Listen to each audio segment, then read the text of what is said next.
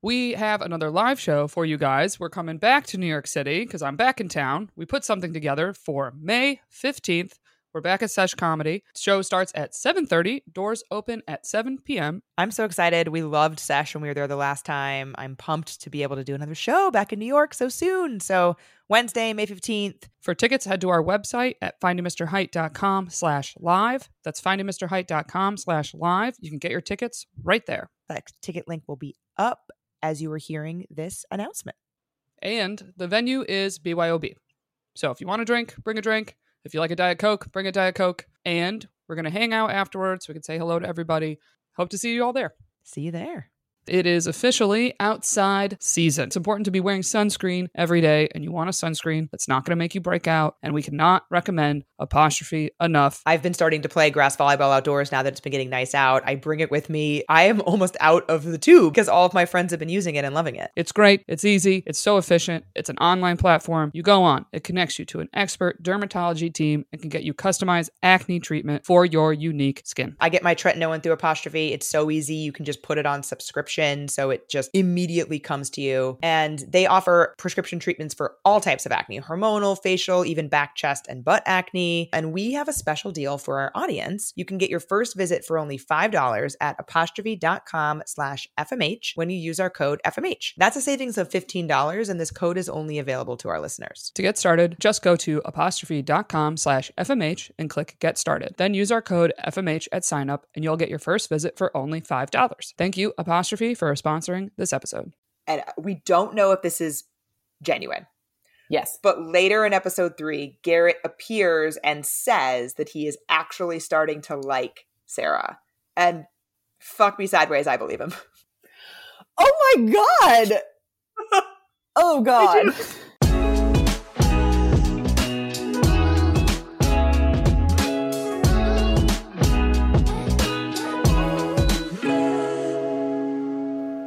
Hello and welcome to another episode of Finding Mr. Height, the podcast. I'm Allie, back with my co-host Rourke. Rourke, how are you? I'm back, baby. You back? Yes, I'm very excited. I'm living a life of leisure now. It is all over and done with, but I don't know that I have a personality anymore because all I used to do is talk about the bar and the fact that I was studying and very, very busy. And so, yeah, now I have to do things to have something to talk about. But yeah, no, life is good. I spent my afternoon at the beach reading with another friend who took the bar and is in a similar situation. And so, yeah, life is good. And thank you so much for your super sweet reel. I loved it. And thank you to everyone who contributed. I thanked people via story, but I just want to thank the listeners who maybe if they missed it or anything like that. So truly, it really makes such a difference. And I just felt very supported and like we have built this family and it was really nice. We have built this family. Everybody was so excited to wish you luck. So Allie, guess what? You just got a text from a boy. I got a text. It is Love Island season, baby. Anyway, okay, we'll deal with that later. Ha! Great. Okay. So the bad news of my life right now is that yes. I quickly mentioned one day that I was dealing with an expired passport. And unfortunately, it will not be coming in time. And so I'm canceling my trip to Mexico that I'm supposed to be leaving for in 48 hours. Oh, I'm so sorry. That's so frustrating. I know. It's okay. I am at peace with it. I'm trying to find silver linings, but it is what it is. It's a fucked situation between COVID and government processes and all of it's just a mess. But yeah, enjoying my time in LA. Well, as I said to you earlier, try to channel that energy that one feels when one has plans and then cancels them and gets to stay home. Exactly. Yes. I'm gonna nest. I'll go to the beach here. It's honestly Mexico exists. Mexico will come back. It was certainly more about going on the trip with my friends. That's what I'm going to be sad to miss out on. But I'll make sure they have no fun without me. Yeah. The person I was at the beach with was like, well, it's supposed to thunderstorm a couple days anyway. I was like, that's very sweet. I was like, but I still want you to have a great time. But yeah, it's funny. Well, I'm sure they will miss your planning skills while they are there. That's true. So You had a million updates with Alana yesterday, or not yesterday. Wow, what the hell am I saying? Last What week. is time? Yeah. What are we at now? How are things going? I honestly, they're stagnant. Where do I even start? Okay, so the camper. Yeah. The camper and I, it is at time of recording, it is Monday. The camper and I have not spoken since Thursday. The last communication was me. So, by the way, I had my first IRL follower meetup last week on Looked Thursday. so fun. It was so fun. I still need to do a video about it. Honestly, I like this week or last week and this week already. It's Monday and it's gotten away from me. But I want to do like a video about it because I took a bunch of videos and all the followers I met were lovely and we had the best time. And I was out until 1 a.m. on a Thursday, which is not my usual vibe. Wild. And I was a little loosey-goosey with my text messages at that time. And I decided that that would be a good time to ask the camper if he wanted to do a FaceTime date. What exactly did it say? The text? Because this is important. So this is the problem, is that we can go to the tape. Great. But the problem is that I did not mean at that moment. I did not want to FaceTime with him at 1 a.m, regardless of the fact that I knew he was asleep. Even if he had been awake, that was not my intent. My intent was to ask him if he would sometime in the future be interested in a FaceTime date situation, as we've discussed. Right. So we were talking that day and into the evening. And then I said at 12:18 a.m., I think we should do a FaceTime date. Yeah. It's not enough information. It's not. It's unclear. It's very unclear. I recognize that. I debated with you in the morning, following up to clarify what I meant. I decided not to, / got busy at work and never did, but decided not to in that moment. Was like, I'll come back to this decision. Mm-hmm. And I never came back to that decision. And obviously now it's way too late to come back to the decision. And there has been no communication since. No, which is not super unusual. As I mentioned with Alana last week, we have decreased our communication frequency to every few days we'll talk a lot, which I think is way better. We were talking way too much. I think that's a far more sustainable pace for the situation. I totally agree with you. But so this isn't necessarily an unusual amount of time. And also, it's happened before that I've texted him. He wakes up at 5 a.m. every day. It's happened before that I've texted him after he's asleep and he hasn't responded. And then he'll text me randomly starting a conversation the next time and be like, oh, I just saw that I never responded to this. Sorry. Yeah. So I'm not worried about it from he thinks I'm weird. Now he never will speak to me again perspective. I'm just more annoyed with myself that I didn't appropriately ask him for what I wanted. Yeah. I do know what you mean because it's this. It's now become a thing that did not have to be a thing. Yeah. Yeah, exactly. So whatever, put that aside. Yeah. So also, I have had extreme success with Bumble and Hinge matches in the last week or so. Amaze. Yes, but extremely low follow through, continued conversation. Okay. To an extent that I have not experienced in quite some time.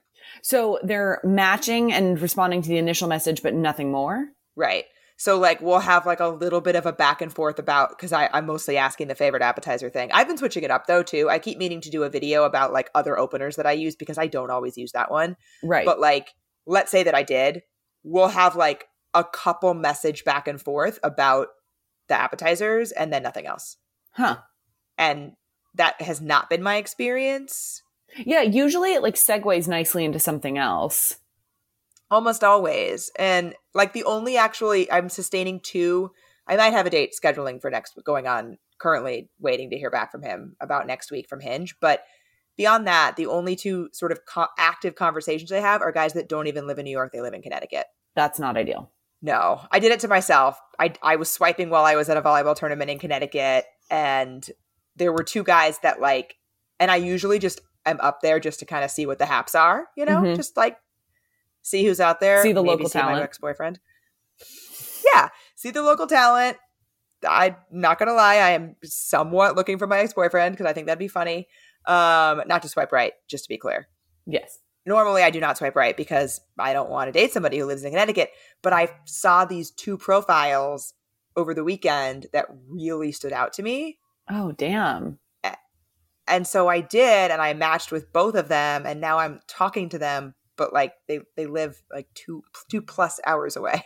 Yeah, you're getting into another like middle distance situation. Mm-hmm. Yeah, and it's actually worse than Philly because it's like it's not as easy to get to. Like it's a different, whatever. Different mass transit system. Mm-hmm. Are they open to dating someone in New York? We haven't gotten to that. Okay. We have both conversations we have addressed the fact that I don't live where I was swiping. Got it. But we have not. It has not come to that. It hasn't come to like, okay, so when are you going to be here next? Like we haven't. It's very early stages. Early days. Yeah. So that's going on.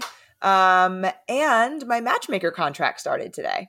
Amazing. So when do you foresee like a first setup? I think it's a few weeks from now. So basically the start of the contract. So I had my photo shoot a couple weeks ago. I chose my top 5 photos. Amazing. The photographer edits them, mild retouching, etc., and then returns them back to the matchmaker. And those are the photos that she uses in her outreach to potential matches. Right. And because it is contract based, it's a 6-month contract. So she doesn't actually start researching and doing outreach until my actual contract start date. Gotcha. Okay. So that is today. Amazing. So the research has begun. The research has begun. The outreach could in theory begin. But she said not to she's like, you never know. But generally I say don't expect anything within the first few weeks. Okay. Fair enough. It's a process. Yeah, but it's exciting knowing that it's been kicked off. Very exciting. I'm excited to live vicariously through you. Yeah, it should be fun.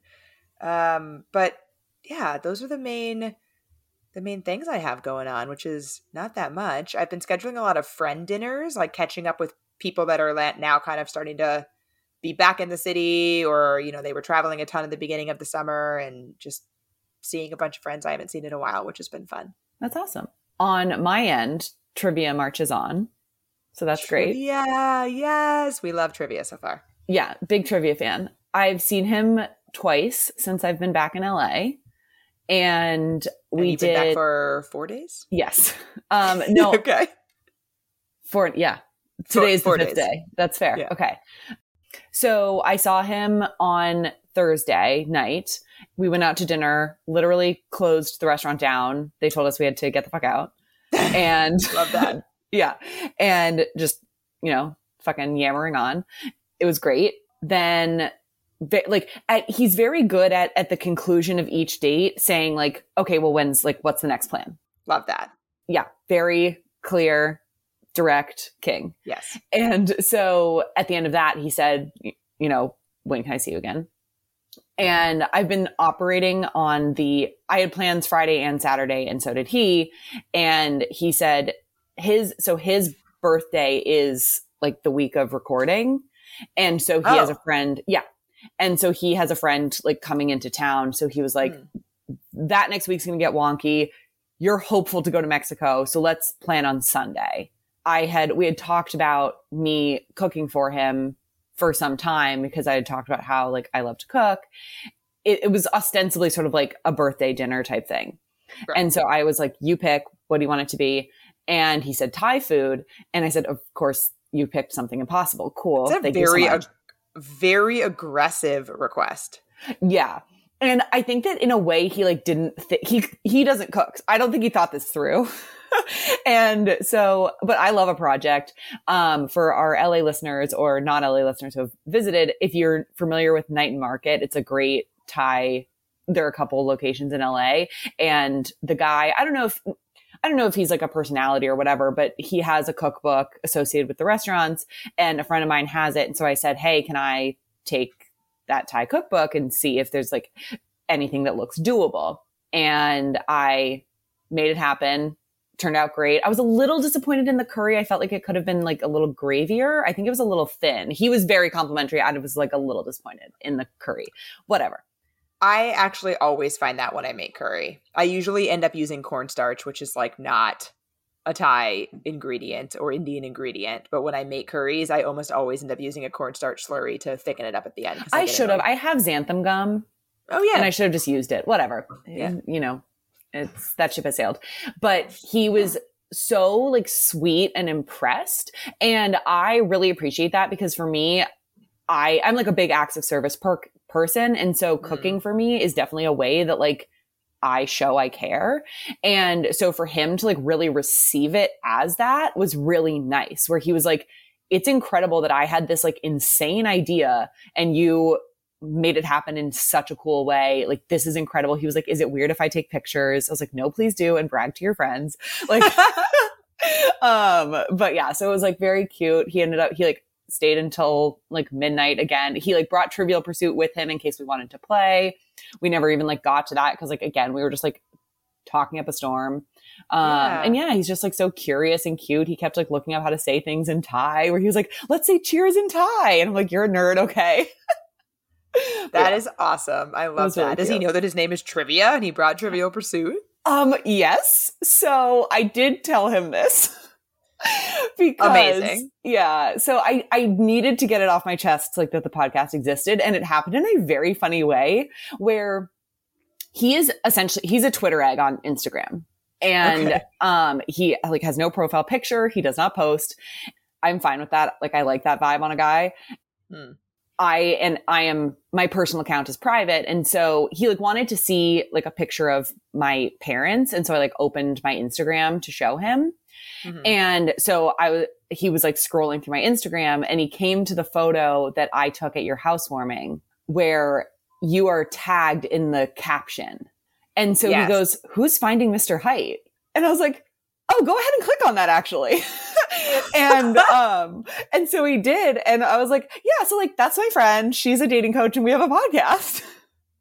Sure. Yeah. Natural. Yeah, exactly. It was really funny. And so, he was like, oh my God, like, should I listen? And I'm like, maybe not. I was like, we give advice and like talk about just sort of general dating stuff, but like, I've talked about you. Don't worry. It's de-identified. Your nickname is Trivia. And he actually mentioned that he like brought Trivial Pursuit, whatever. And, he was like, that's very cool. So he was into it, but not like, he did not pursue it. Cause when he said, should I like listen? Is it on Spotify? He like picked up his phone to like, I guess like subscribe in front of me. Yeah. And then when I said like, he like put it down. And so I was like, great. Okay. Yeah. So what are the odds that he is actually going to listen to it? I don't know. I think it's high because like, he's like very sweet about, I told him I was like reading for pleasure again. He asked which book and I told him and he didn't respond directly to that over text. We talked about something else later. And then last night he was like, oh, so like, what happened? What was the story about with like Owen and Bailey? And I'm like, how do you know the characters' names? And he's like, oh, well, like I Googled it and like read the Amazon book jacket so I could like see what it was about. Oh, that's nice. Yeah. He is attentive to what I am saying and making himself aware of like the things that I'm talking about, which is a good quality, but absolutely odds also are decent. Also might mean that he'll listen, which is fine. It is fine. You know, I've been very complimentary. It's a note. Yeah. But yeah, that's all. Well, that's so fun. Yes, all good stuff. So now that I'm not going to Mexico, I might see him this week. Great. Silver lining, like you said. Exactly. Do we have any phone throwing? So I don't know if I would really consider my FaceTime date ask fail a phone throwing moment. Like I kind of wish I hadn't sent it because I wish I could have phrased that question better, but I don't know. I don't really feel that throwy about it. That's fair. I do think, when you were talking about it, I was feeling like it's like on the bubble, but I don't think it rises to the level of phone throwing. Yeah. It's maybe like a flip over my phone moment. Yes. Do you ever have that? Do you ever have those moments where you're like annoyed with your phone and you're just like, ugh, and you flip it over? Yeah, totally. Yeah. When you're like waiting on a text and it's somebody else and you're like, fuck. Yeah. And so you just turn it down. Just don't look at this. Then nothing happens if you turn it down. It's good. Exactly. Well, very good. We've kept it together. In this week, I do have a callback because I just selfishly want to get in on the conversation that you and Alana had about friends and dating. And I just like couldn't resist not putting in my 2 cents. Love it. I saw this question on our Google Doc and I think it's such a good one. I saw a friend's new boyfriend of 3-ish months on Bumble. Do I tell her? There's a chance it's actually an old profile, question mark, question mark. Is this even worth it when he probably will just use the I definitely deleted it excuse? Ugh. This has happened to me before. Ooh, interesting. Yeah. They're now married. I have seen a friend's boyfriend on Bumble. I was 100% sure that it was an old profile that he forgot to delete. Mm-hmm. And also 100% sure that she would absolutely lose her shit about it. Yeah. So I didn't tell her. I think that's totally fair. I do actually think the best indicator here might be, are there any recent photos Yeah. from those 3 months? Yeah, which is tough to tell if you don't know the guy very well. Like, Agreed. if you've only, I mean, your friend's been dating him 3 months. You've probably only met him a couple times, maybe. I don't know. You probably don't know him well enough to know how old a photo is. Yeah. But yes, so this was a much more serious boyfriend. As I mentioned, they're now married, and this wasn't that long ago. And I could tell they were all very old. Yeah. It's one of the reasons I was sure that that's what happened. Yeah. I think this is really, really hard. One of the things I thought about doing and like maybe should have, again, a very new boyfriend, this probably isn't an option, but I had direct access to him. I was just going to say that. Is there a way that you can say to him, like, hey, dude, like, you might want to 86 this? Yeah. I in hindsight, I thought about it and I was like, oh, I probably could have just said to him, like, yo, did you know you have to delete the entire account because you're still showing up? I probably should have. I didn't. But I don't know if that's possible with such a new person. Right. I'm kind of leaning yes, to be honest. Okay. Interesting. The only reason the reason I'm leaning yes is because of how new of a relationship it is, where like nip it in the bud if it's an actual issue. And Good point. let her parse through whether she thinks if he does say I definitely deleted it, I didn't know you had to delete your whole account. Like, let her parse through whether she thinks that's true. That's a great call. And I think then, like, hopefully she is able to, because I do think there's a way to nuance this conversation and approach it in a healthy way rather than an accusation attack way.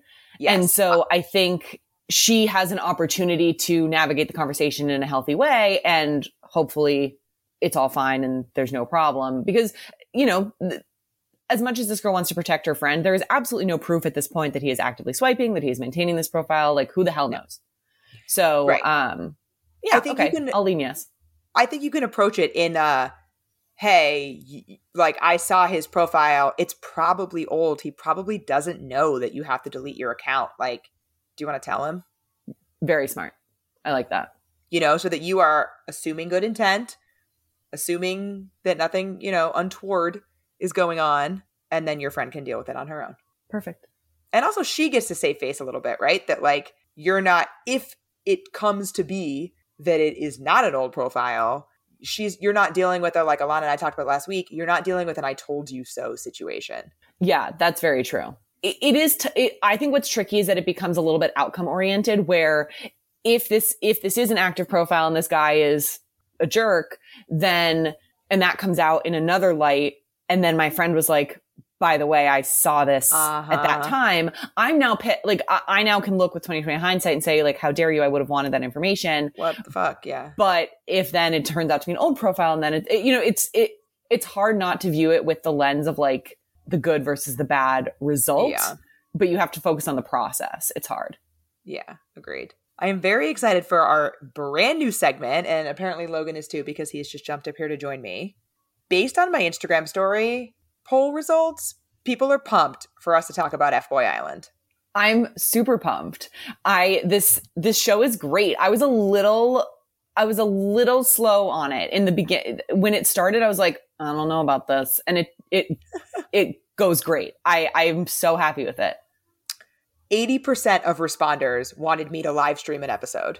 Oh, amazing. And this is great. before, so for context, listeners, this is how much Brooke and I are on the same page. I posted an Instagram story. I was watching F-Boy Island. I was sending her, we use this like video chat app called Marco Polo. I was sending her Marco Polos about how amazing it is and how she like needed to watch it immediately. I simultaneously posted an Instagram poll being like, hey, people, if I live streamed an episode, would you be into that? Should I do this? And then like 5 minutes later, Rourke was like, what if we start talking about it on the podcast? Yeah. And I had not seen your story. No, I assumed not. It was literally like 3 to 4 minutes post doing it. But yeah. And I think that what we can make clear to the audience here is obviously if you're not watching and you just want to skip this, no problem. If you want to just hear us like shoot the shit about it, stay on. I actually I listen to recaps for shows that I do not watch just because I find them like people entertaining. And then obviously best of all worlds, we encourage you to watch this show and listen to our takes. Yeah. And we will put to that end, we will put timestamps as we always do about topic talk versus updates. We will start including F-Boy Island timestamps so that if you did want to totally skip to the topic or whatever it is, or you know what, if you wanted to skip right to the F-Boy Island chat, you can. Yes. And it's not going to be like, we're not turning this podcast into a TV show recap podcast. No. Yeah. We're just going to talk about some stuff that we think is relevant to what we're talking about here. Some through lines. Like we're not going to go like episode by episode breakdown necessarily even. We're just going to like, let's talk about like Chris as a whole, you know? Yes. Anyway, so those are my ideas. But let's tell people the premise, just to be fair to everybody at this point. That makes sense. Yeah. That makes sense. So it is a little bit of background. It's actually a show by Elan Gale, who used to be one of the executive producers of the Bachelor franchise, like the main one, essentially. It was always him and Mike Fleiss as like the two people. Exactly. But I think Elan was more like in the weeds of the day-to-day production. So this is his concept.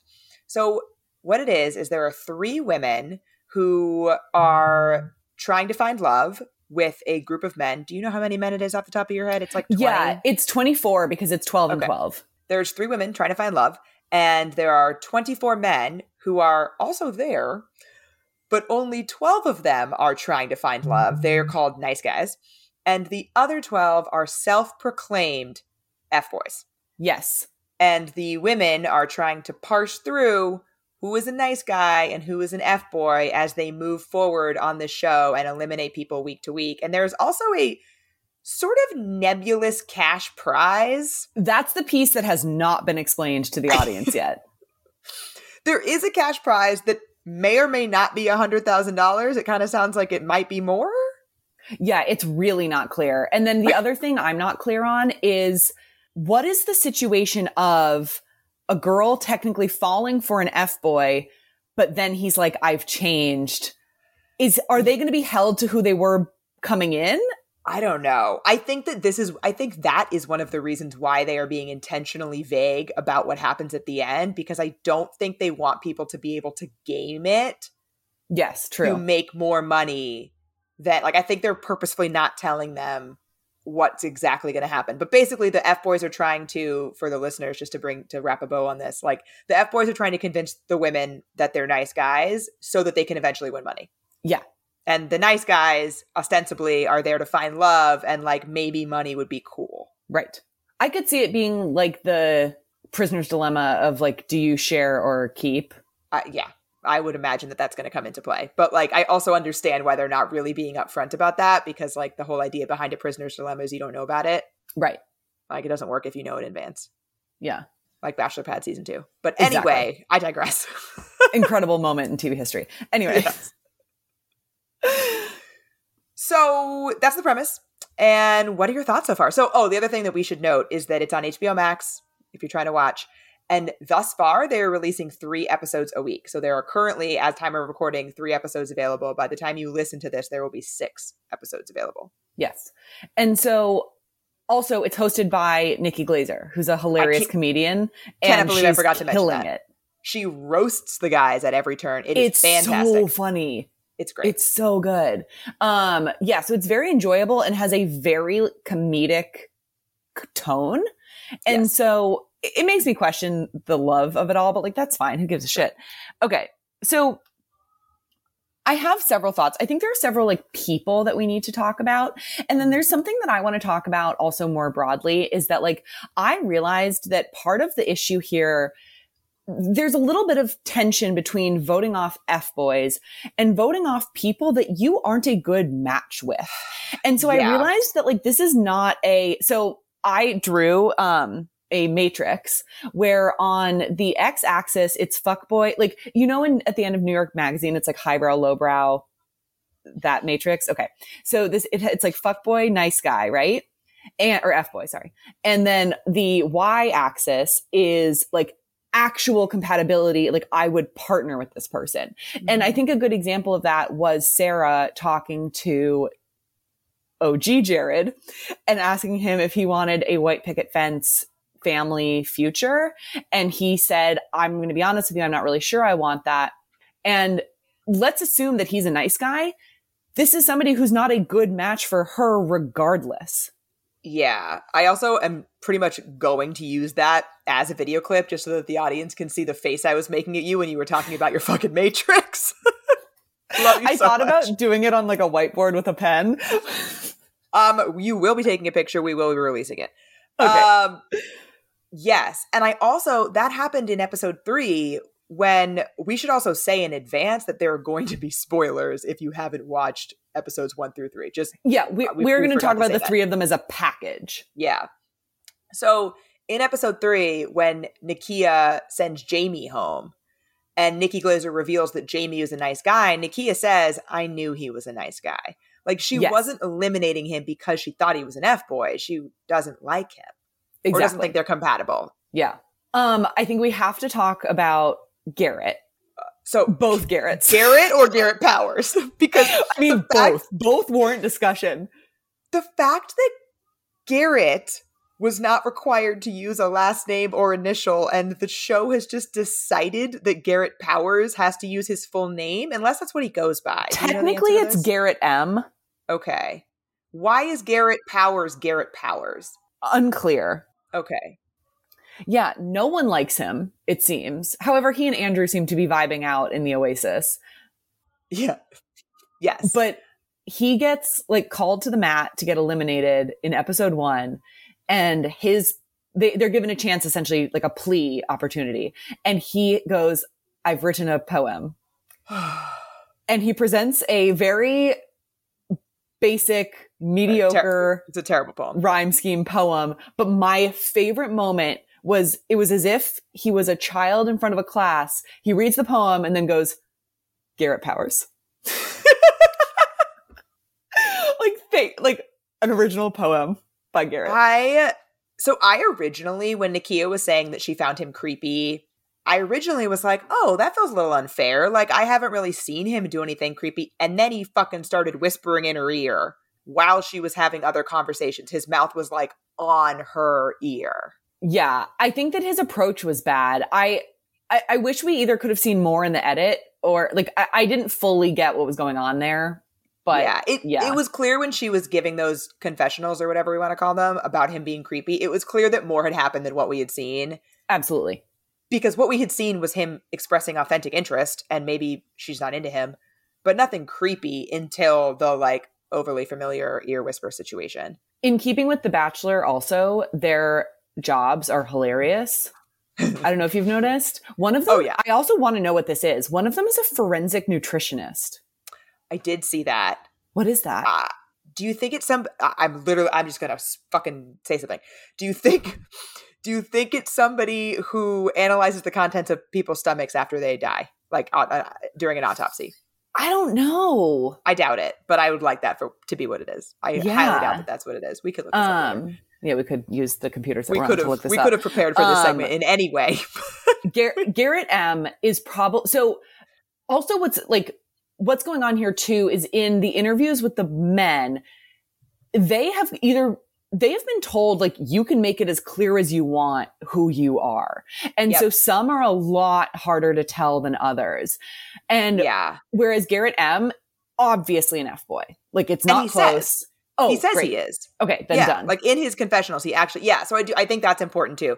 As a viewer, you don't know which guys are nice guys and which guys are F-boys unless they decide to tell you they're an F-boy. And because obviously they have an impetus, like they have incentive to tell you they're a nice guy. Mm-hmm. I don't see any reason why a nice guy would pretend to be an F-boy. That feels like something that wouldn't happen. Yeah. So, yes, Garrett is saying, he actually said, I'm an F-boy in his thing. The producers certainly know which they are, as we saw when Charlie got eliminated and tried to say he was an F-boy, and then we heard the producers. He said he was a nice guy. Yes. Yeah.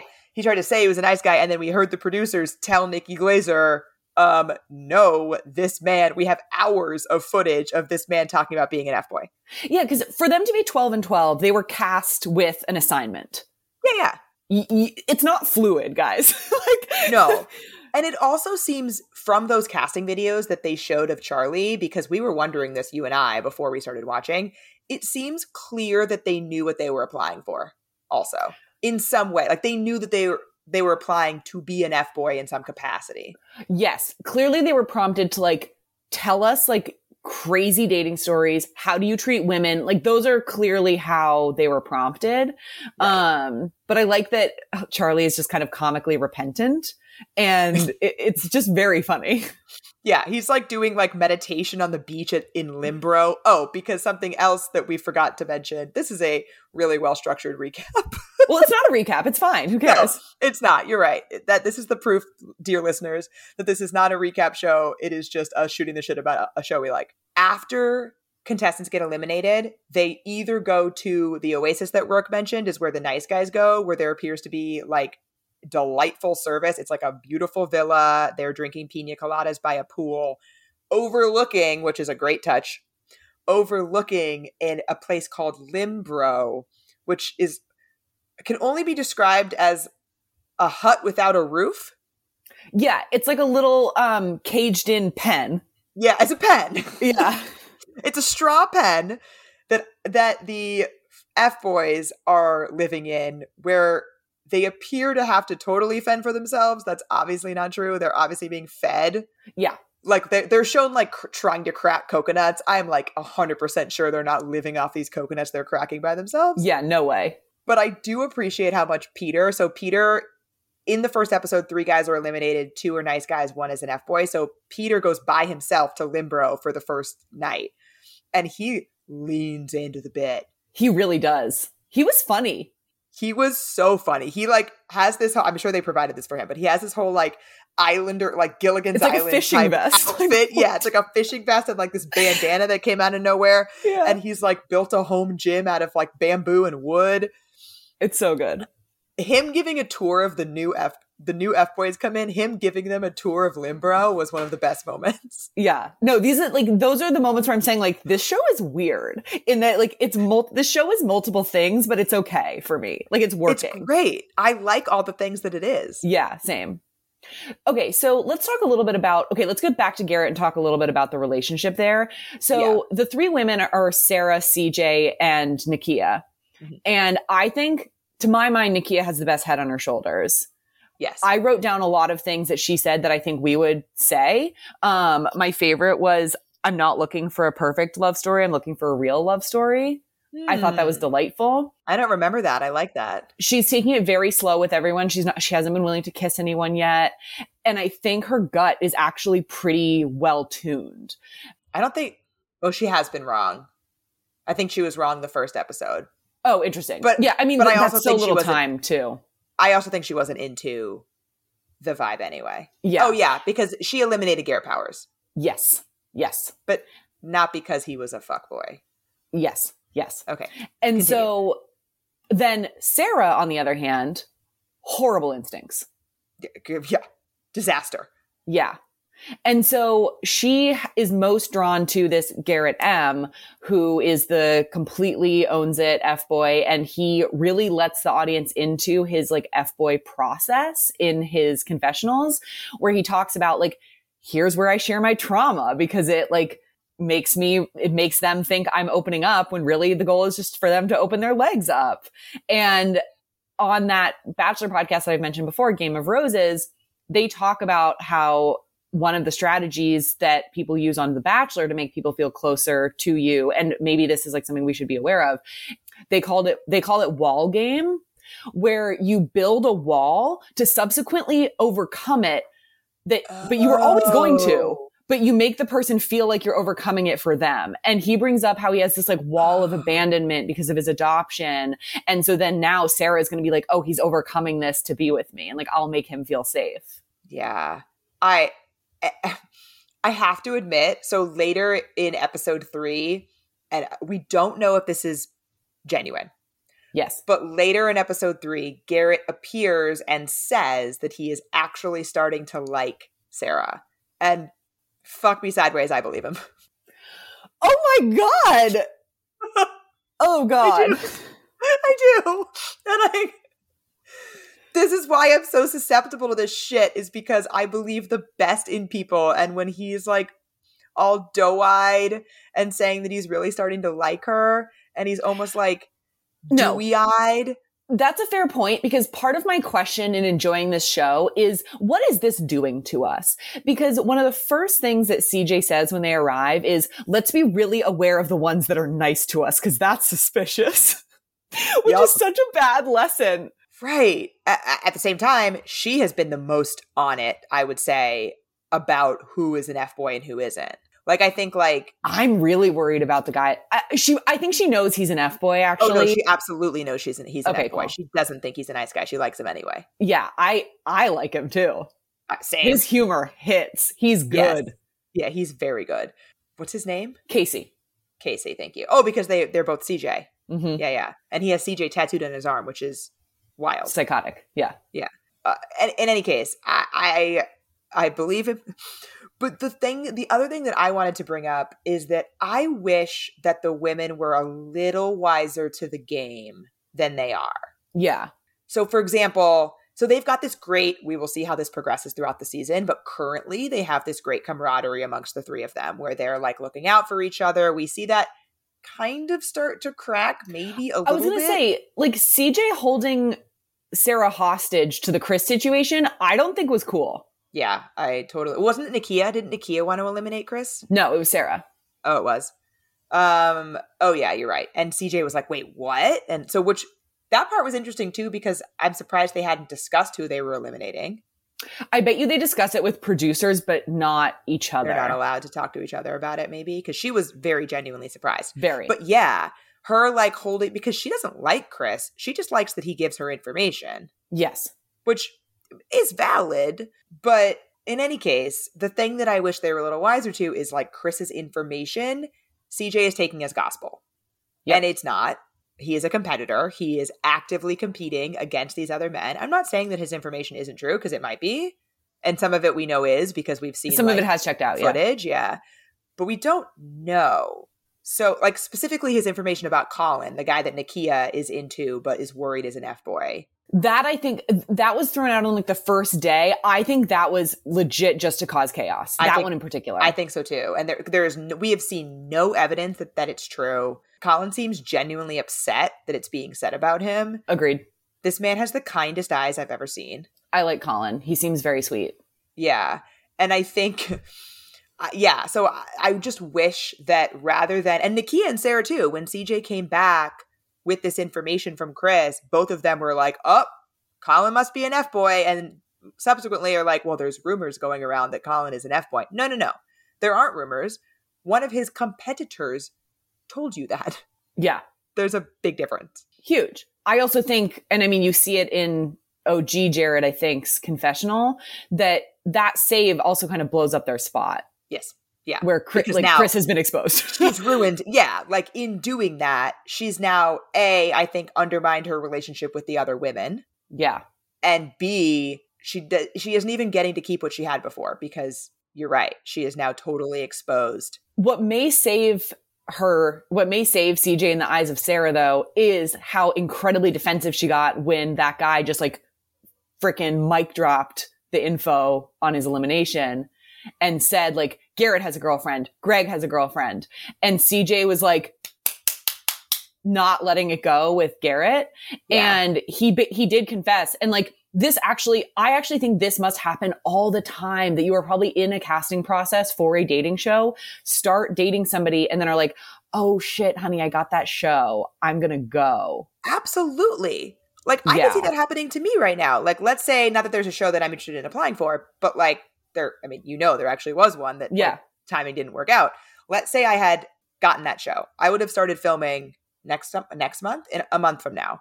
I could very easily, in the time since that conversation happened and September, Yes. be in an exclusive relationship. Right. And have signed a contract to go do this thing. Yeah. I could totally see that happening. Yeah. And so I'm empathetic to the situation, but also it certainly did not look good. And CJ really did hold his feet to the fire. And so I think Sarah might view that as like girl code. She had my back. Yeah. We'll see. That's fair. We'll see. That's where it ended on the end of episode 3.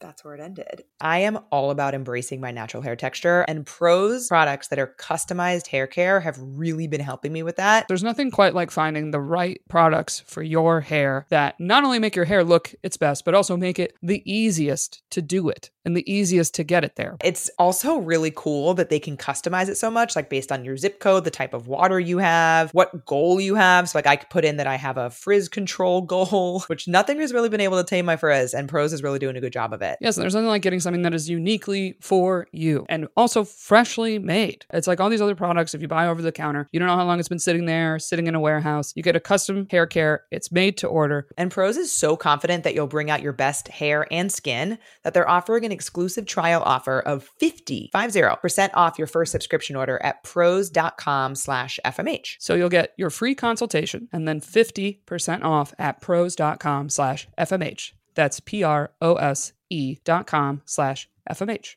So something that I have started incorporating into my daily routine is our new sponsor, Happy Mammoth, and specifically taking their Hormone Harmony. It is plant-based, it is nature-inspired, and it is herbal. I'm a little conscious. I want to make sure I know what am I putting in my body. I want to be taking the right type of things. They have got it down at Happy Mammoth. Yeah, they're really dedicated to making women's lives easier, and that means only using science-backed ingredients that have been proven to work for women. They really make no compromise when it comes to quality. I have really been appreciating it for when I'm feeling like a little off or down around that time of the month. Because I have an IUD, I don't get a period. So it often surprises me when I'm at that time of the month. And this has really helped level me out in those times. Yeah, it makes it a lot easier to manage PMS, their estro control specifically. It also is helpful if you're going through menopause or premenopause as well. So for a limited time, you can get 15% off your entire first order at happymammoth.com. Just use our code FMH at checkout. That's happymammoth.com and use the code FMH for 15% off today.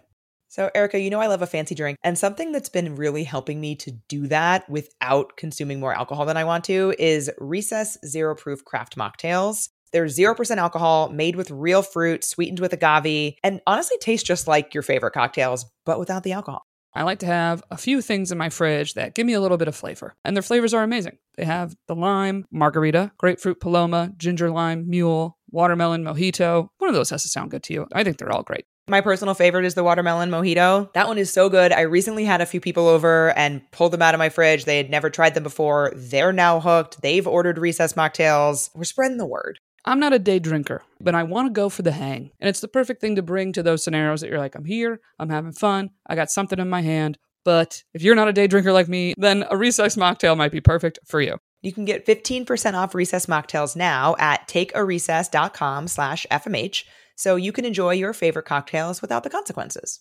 And I actually think that this show is sort of a perfect transition into our topic today because the entire show is people sending mixed signals. Yes, the most mixed. But we do have a weird or nah. Oh, I forgot the weird or not. Good job. Thank you. So this week's weird or not is inspired by something that happened to me literally this morning, and I posted about it, and I got a massive amount of engagement in my story, and I thought we just have to talk about it. And that is that a dating app match messages you, hey, beautiful, hey, handsome. My specific one was good morning, beautiful, something along those lines. Is this a text or an opener? Or what is this? In my case, I had been chatting with him a little bit. We ended our conversation last night, and this morning he said, good morning, beautiful. Okay. So we've never met. Yes, that part I knew. I mean, I think this is weird and it makes me uncomfortable. However, I'm also not a words of affirmation person. I don't want to discount people liking a sort of simple, not aggressive physical compliment. It's not like creepily specific. It's not sexual. I think I'm going to say 60 weird, 40 nah. It's a little weirder than that. 67-33. Okay. Then, I mean, yeah, I agree with that, but I get that split. I do too. And most of the people who said it was weird said exactly what I said in my story, which that it's overfamiliar. They don't know me like that. It also feels like something they say to a lot of people, given that they don't know me. However, your looks are one of the few things they do know about you. And therefore, Yes. like, you are beautiful. Like, you know, so it's like, I feel the tension there. It is totally true. And people that said it was not weird, a lot of people said that. They're like, but we matched on a dating app where we swiped largely, let's be honest, on somebody's picture. Mm-hmm. And so, yeah, I want them to think I'm beautiful. I want them to think I'm handsome. That's the idea here. And it's a compliment. Right. However, it makes me uncomfortable. Like, I just think I don't really want physical compliments like that so early on from somebody I don't know, even if they didn't intend it that way. And that's something that a few people that said it wasn't weird said that, like, oh, well, I don't see the malicious intent here. Like, they didn't mean it that way. And I agree. Sure. Yeah. I mean, I think there's a difference between like sussing out that's not the standard, right? No. And you know what else isn't the standard? Creepier things they could have said. Exactly. Yeah. Because a lot of people who said it wasn't weird said, like, at least they didn't say something terrible. Like, no. That's not the bar. Yeah. No. We cannot set it. We've already been accused of having the bar too low. We're not going there. So true. But I do think you're right that and people said this too, that there is a distinction between something you don't like and something that's actually weird. Yes. Yeah. No, that's actually very true. So although I think it's weird, I'm not cutting somebody off because of it. So I actually have a script that I sent back. Share it. So he said, morning beautiful. I said, good morning. I appreciate your intent, but the morning beautiful message, having never met you, is a bit too familiar for my comfort. And how did he react? He sent a Home Alone, I'm sorry gif, and then said, won't happen again. And then he changed the subject. Wonderful. Yes. Took the feedback, moved right along. Love it. Yes. Like, that is the gold standard of how you want somebody to reply when you set a boundary. You want them to apologize for having crossed the boundary, even though they didn't know about it. And then you want them to commit to not doing it again. Love.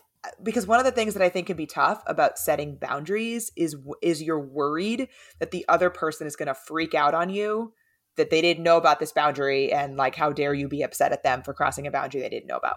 True. Yes. So I think your text script walks that nuance line really well. Thank you. That's why I put in there, I know this wasn't your intent, right? Like, I'm assuming Yes. good intent. And I think it's a very safe assumption with a good morning beautiful text that there's no bad intent there. Totally. Yeah. So Unless he's an F-boy. Unless it's all a game. Oh, very good. So now we can actually talk about the topic that we came here to talk about, which is mixed signals. Yes, I feel like we've been giving the listeners mixed signals up until this Yes.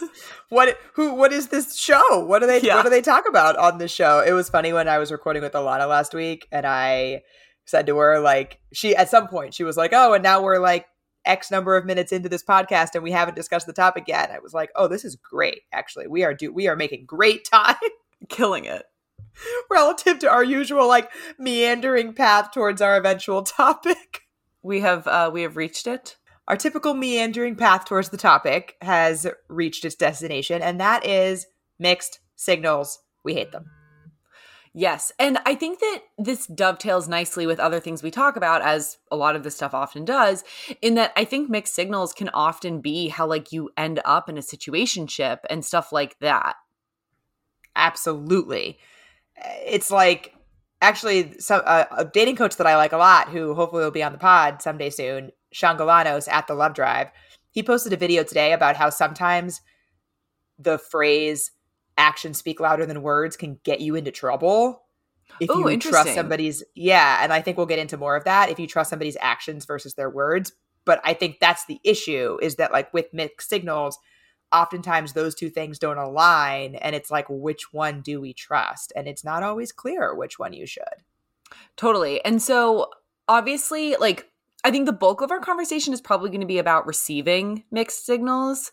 Yes. I think we should touch on how not to send them, but I think that that's less what people are asking about. This is happening to me. Can we dissect this? It's not like, I think I'm doing this, you know? And so, right. Yeah. And I think that when I was going through the questions that our listeners have asked, they fall into two categories of, a lot of people notice a difference between an in-person interaction and a text interaction. Mm. And then there's also an issue of, somebody whose actions seem to be telling me they really like me and they want a relationship, but then they're telling me something is holding them back. And that is where I will talk about Sean's advice. But let's talk about the first bucket first. So to start us off, let's start with the text difference. Yeah. And so we have a listener question. Starts off, "Hi ladies, love the pod and all the great advice." Hopefully we can bring that here. So this, I'm going to summarize a little bit of it and then read her or read their language for the rest of it. Great. This person matched. It sounds like they've been talking for about 6 weeks, but they've only been on 2 dates in that time. The listener likes a lot about this person, a lot of the same values. They feel like they're really open. There's a lot of good stuff here. And now I'm going to read what they have to say. However, his laid-back personality translates into minimal communication in between dates. He's been very clear and direct about being interested and made time in a very busy schedule to plan a second date, but he rarely initiates a text conversation and is literally too busy to text for the most part. After the last date, we went a whole week without talking before I reached out. Long story short, should I trust my gut that our in-person connection is real and worth pursuing, or should I take his busy schedule and lack of texting as a red flag?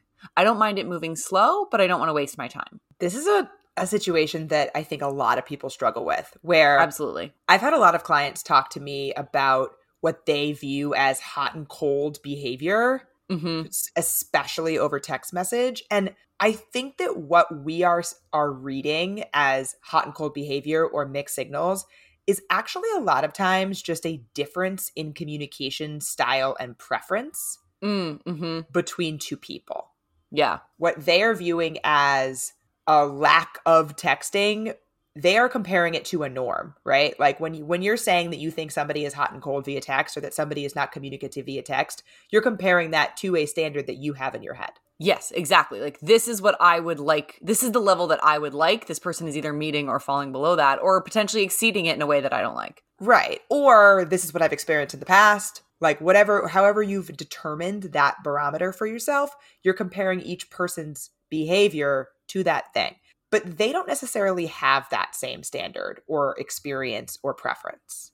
And so this person could very well be, so the listener asks, should I trust my gut that our in-person connection is real and worth pursuing? Those are actually 2 different questions. That's a very good distinction. So I think that, is the in-person connection real? Probably. All signs point to yes. All signs point to yes. Like, especially if like you're feeling really good, like you said about how to know if you want to go on a second date with somebody. How do you feel about them when you leave them? How do they make you feel when you're on that date? It sounds like this listener feels great with this person. Totally agreed. But is it worth pursuing is a totally different question, because there is a lot that this listener is not getting from him. And that is the next part of the question. The listener asked, should I take his busy schedule as a red flag? If you want to date somebody who has more availability for you, then yeah. Yeah, absolutely. But I think the first step is opening up that communication. I mean, like we always say, that's the key to everything, right? Is opening up that conversation to talk about that potential mismatch in expectations. Yeah. And it's crazy how much texting behavior has become a part of our dating parlance, where I think it was a Chris Rock joke when he and his wife got a divorce. He was doing stand-up at that time, and he said, yeah, fine, come at me for a divorce where we lasted, let's say the marriage was 15 years. I don't remember. But he said, my parents were together for 40 years, but they would go away for 8 hours a day and then come back and have a silent dinner. And he's like, I have talked to this woman for 80 years because we've been texting and so he was making this argument that their communication made their relationship much longer. So he couldn't judge him. It was very funny. Anyway, it is wild how this new mode of communication changes what we want and expect from somebody. I think that this goes back to living your own standards of, is this working for you, or is this defeating your goals as a dater? I think it's a great sign that this person carves out time of in all caps, very busy schedule to plan dates. However, if you want to see somebody more than 2 dates in 6 weeks, I get that too. Absolutely. That's valid. When I read that of we've been on 2 dates in 6 weeks, my immediate thought was that would not work for me. Yeah. Unless there was a very clearly communicated reason, like, for example, when you went back to Texas and you were like literally not going to be there, but then you're coming back. Like, unless there's a very specific reason why that happened, which I think if there were, we would know about it based on the level of detail we got, which is great. Thank you, listener, for all the detail. It helps. It helps. But I think we would know based on the detail. I think we would know if there was a reason or a temporary reason, maybe what we should say, for that. So if you want to go on more than 2 dates in 6 weeks, that's totally valid. Completely. But like maybe he can't offer that or doesn't want to or just hasn't thought about it because he's too busy, and say something about it. For me, what can happen is I can sometimes perceive my judgment of somebody being hot and cold changes with my level of anxiety. Mm-hmm. And so if I am kind of unsure about how, like, there's, is this really a mixed signal or is this my own projection? My definition of cold depends on how anxious I'm feeling. Totally. Like hot is hot. Like hot is fine. It's the cold part that fucks with you. Yeah, that's very true. It's like I could interpret, depending on my level of anxiety about, just in general, but specifically about the situation, I could interpret one text as totally fine and that exact same text as the end of the world.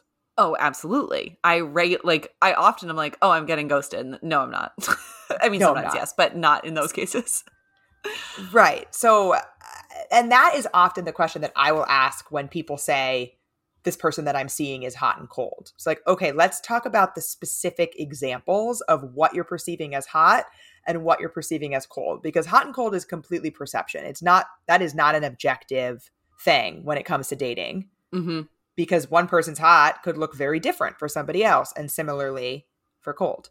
Yeah. So I think your first step is to figure that out, right? Like, okay, I think this person's being hot and cold. What are the hot things? What are the cold things?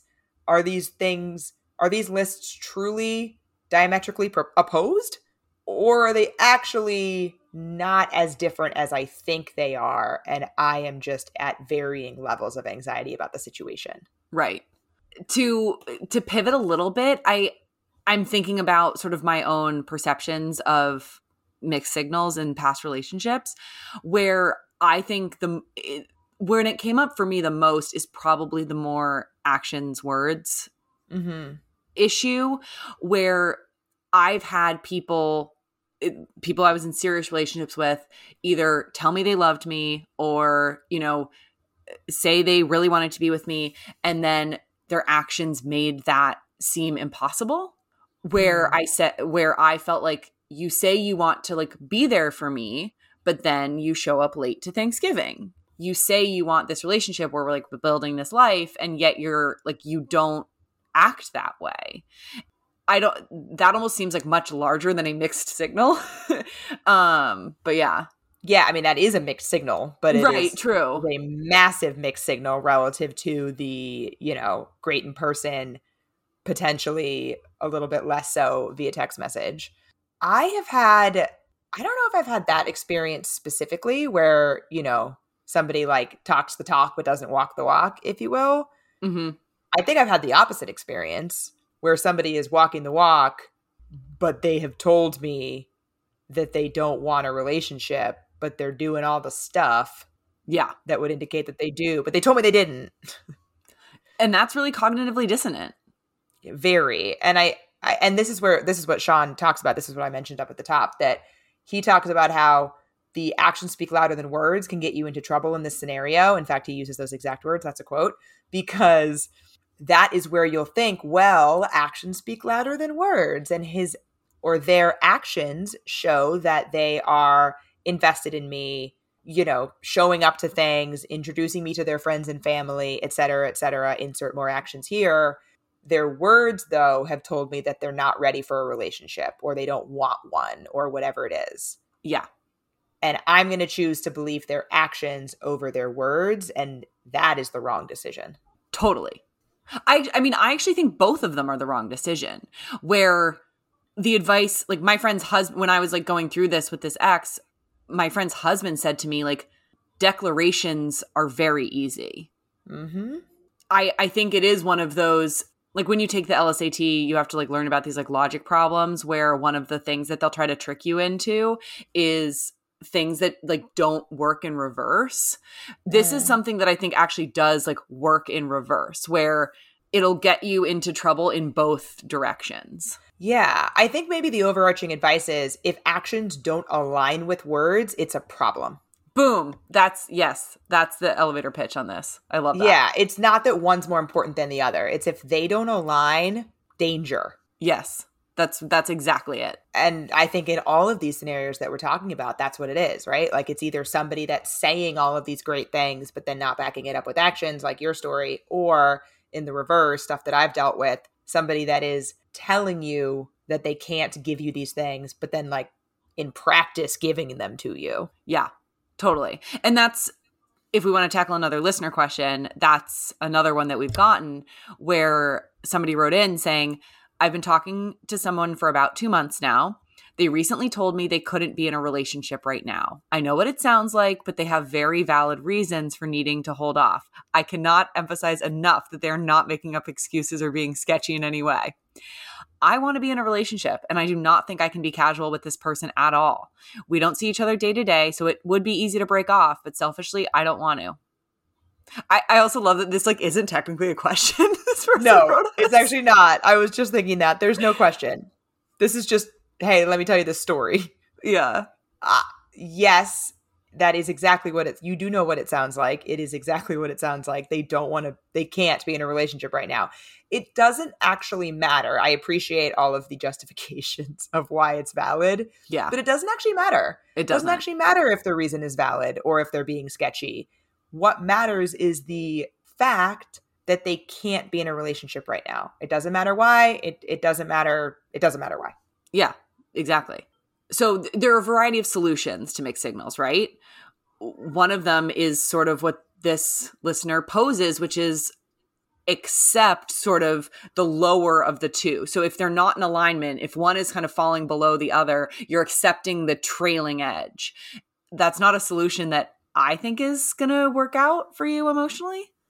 No. Question mark? And it's, the listener says that selfishly, I don't want to, but I actually think that what they are doing by continuing things with this person does not have their own self-interest in mind at all. Agreed. And it's diametrically opposed to, I want a relationship and I can't be casual with this person, but I also can't quit them. Right. But that, like, you can't have all of these things, you know? Agreed. So I think that's where, and I also don't know, we don't have enough context to know this, but I'm not even sure if this person is sending our listener mixed signals. That's a very good point. They might be. They might be. But the advice remains the same. Like, you know they can't be in a relationship. You know that you want a relationship. And you know that you are too emotionally invested in this situation to not have one. Yes. Very true. We got to end it. Farewell, sir. Or ma'am. Yes. Or anybody. But I do think that this again comes to how does it feel for you to receive these mixed signals? How much anxiety is this causing you? Yeah. This submission is laced with anxiety. Mm-hmm. In a, anxiety about ending something and how hard that's going to be. But I know, that push pull, I know I want this and this person can't give me it, but ending it would be so terrible. Like, that sounds like a lot to be dealing with on a day-to-day basis. Yeah, it sounds really emotionally exhausting. Mm-hmm.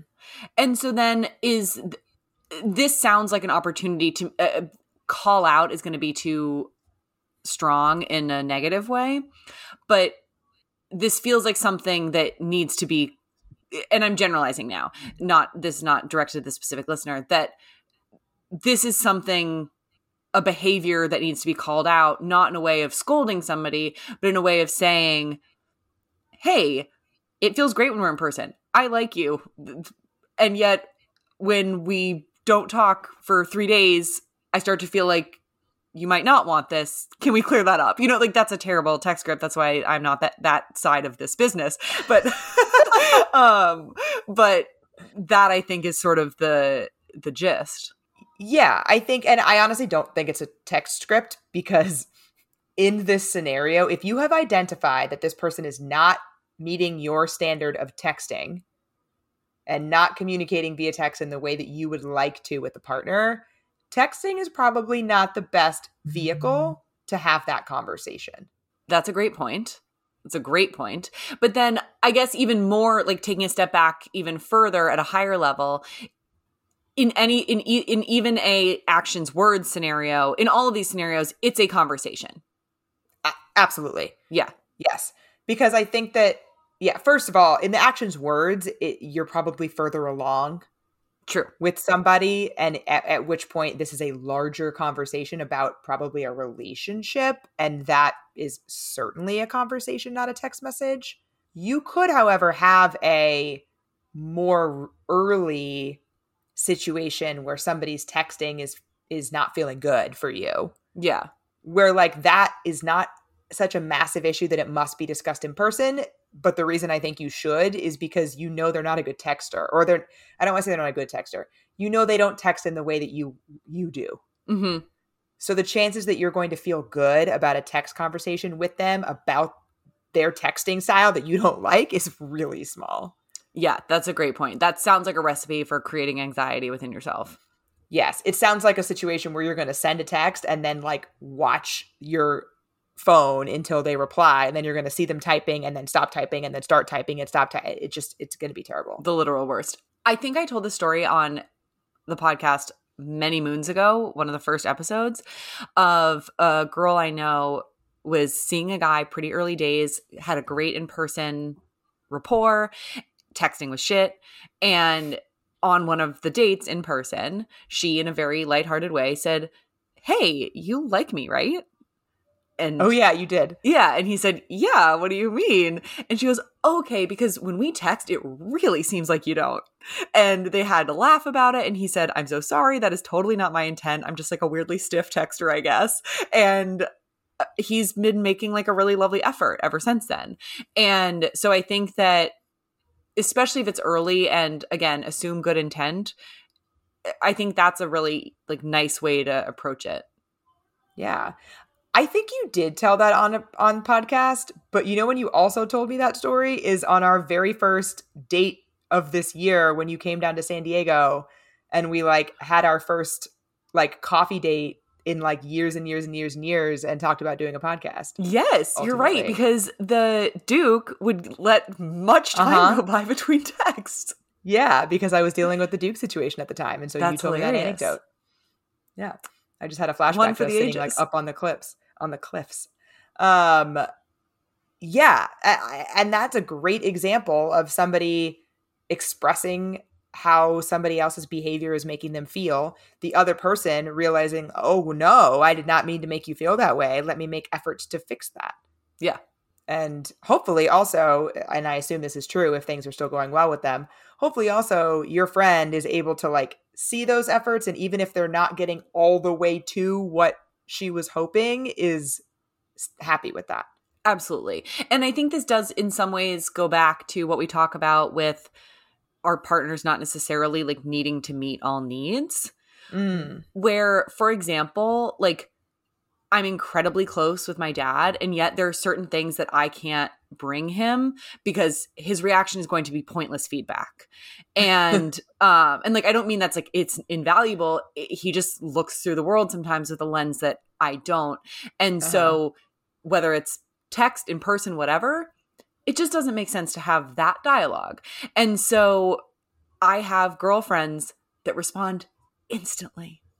And so I know like if I need something in the moment, I will text them, and that is A-okay. And like those are my people for that situation.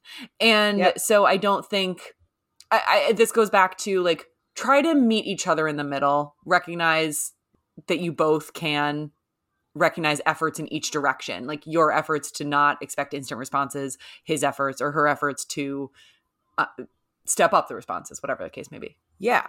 Absolutely. And I also think checking in on yourself of what it is that you're actually experiencing, and whether the thing that you're experiencing is coming from something in you or something with them.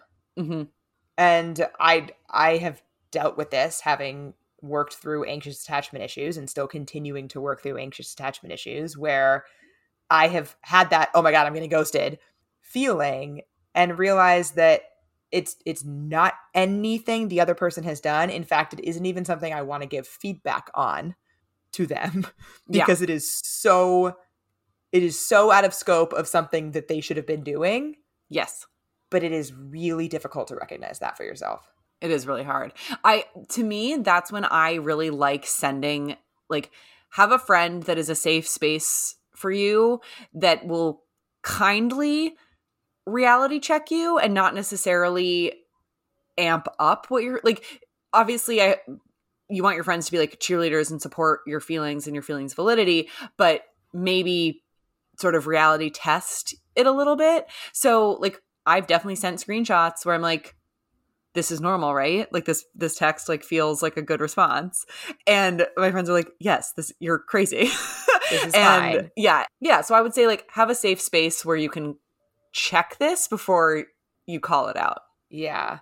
I also, and this is probably more valid once you get into a more, either an exclusive situation or relationship, I have brought partners into my anxiety in some ways that have helped them help me. Mm.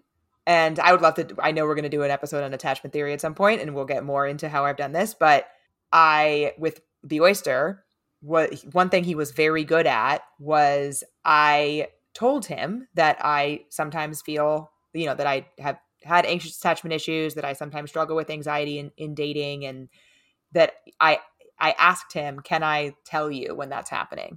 And you'll just know to reassure me no matter what. And That's he really did. nice. And there was like one time when I remember this one specific time, I had left his apartment. This was, we hadn't been dating that long because this was pre-pandemic because I was on the subway. So we'd probably been dating like 3 or 4 weeks. But as we discussed a couple weeks ago, we moved very quickly. So we were already boyfriend, girlfriend at this juncture. And for whatever reason that I could not shake, I had this sinking feeling in the pit of my stomach that things were terrible with us, despite the fact that I had just left his apartment. Everything was lovely. He had cooked me breakfast. We had had like one minor disagreement, not even argument, just like disagreement of opinion on some like current event thing, like foreshadowing. Yeah, I was about to say. But at the time, it was a very insignificant disagreement. And I had this horrible feeling in the pit of my stomach that everything was terrible and he hated me now because we had this disagreement.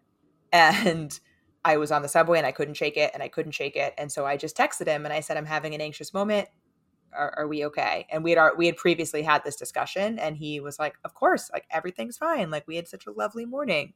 What are you talking about? Everything's great. Great. And were you able to then accept that and trust that? Yes. Okay. That's great. Because I think a lot of people would be like, really? No, really? And so like, I do think there's a balance there where you also have to be aware enough to like take that feedback and internalize it. Yes, definitely. Because you don't want to get to a place where they're then resenting being that safe space for you because you won't believe them. Right. Exactly. You have to actually then like trust. You have to believe them. Yeah. Yeah. Like, oh, okay. He said everything's okay. Everything's okay. And it was. Yeah. For a time. Other things not okay. Yeah, okay. Not other things are not okay. That particular thing was totally fine. So then before we wrap, let's like briefly touch on how not to send mixed signals maybe. Love that. Your action should always match your words. Yeah. And I think that if you think about that, like if you even just bring that to the forefront of your consciousness of like, what are the things that I am outwardly communicating to people, and what are the things that I'm doing, and how might the things that I'm doing be perceived? Mm-hmm. Are these things aligned? And not that like, I'm not saying that every person should think about this every time they say or do anything, but if you have gotten feedback that you give mixed signals, or if somebody has told you that your behavior is confusing, if that's something that you know about yourself, then that is something that you might want to keep in the forefront of your mind. Mm-hmm. Yes. I think that's absolutely like the nugget takeaway. Great. Yeah, don't do it. Yeah. And the other thing that I will say on that is that if somebody communicates to you that they feel like you're sending mixed signals, please don't say, no, I'm not. Because signals are perceived. They are not objective. Very true. And as we say always, impact matters more than intent. So although you are not intending potentially to send mixed signals, the impact is that this other person is confused, and thus whatever your intent is not working. Right. And you should be more concerned about that. And then you can work your way to the middle. Exactly. Together. Love it. Well, Allie, this has been a marathon and I've loved it. It's been so good to be back. I just couldn't shut the book up. This has been great. I'm very excited for everybody's feedback on our new segment. I would like to continue to do it anyways, regardless of feedback. Yeah, true. Send it informally, not as an Apple iTunes review. Please. That is such a good point. If you didn't like the F-Boy Island recap, we have a Google form for you. It is at findingmrheight.com/podcast. We are so happy to take all your feedback and suggestions there. Also in review form. Yeah. But if you love the pod but don't love that one thing, that's for the form. Yes. And if you have, part of the reason for the idea of that was to create the feeling of a group text of friends who's, watching a show, having a watch party. And so if you have friends that are watching F-Boy Island that might just want to tune in for that segment, send that to them, share, we're branching out, we're diversifying. Absolutely. So, and I haven't forgotten about the live stream idea because I still think that would be a ton of fun. Totally. So maybe we can do one together. Yeah, that'd be great. All right. Well, as usual, have a great night. Have a good night. Talk to you soon. Bye. Bye.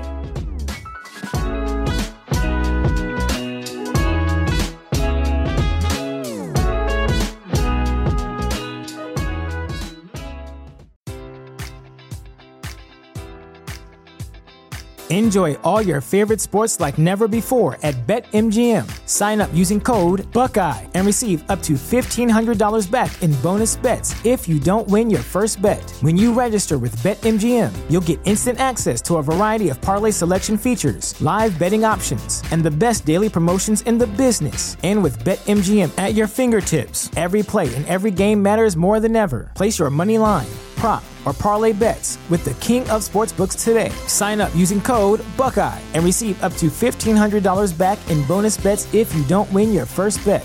BetMGM and GameSense remind you to play responsibly. 21 plus and present in Ohio, subject to eligibility requirements. Rewards are non-withdrawable bonus bets that expire in 7 days. Gambling problem? Call 1-800-GAMBLER in partnership with MGM Northfield Park.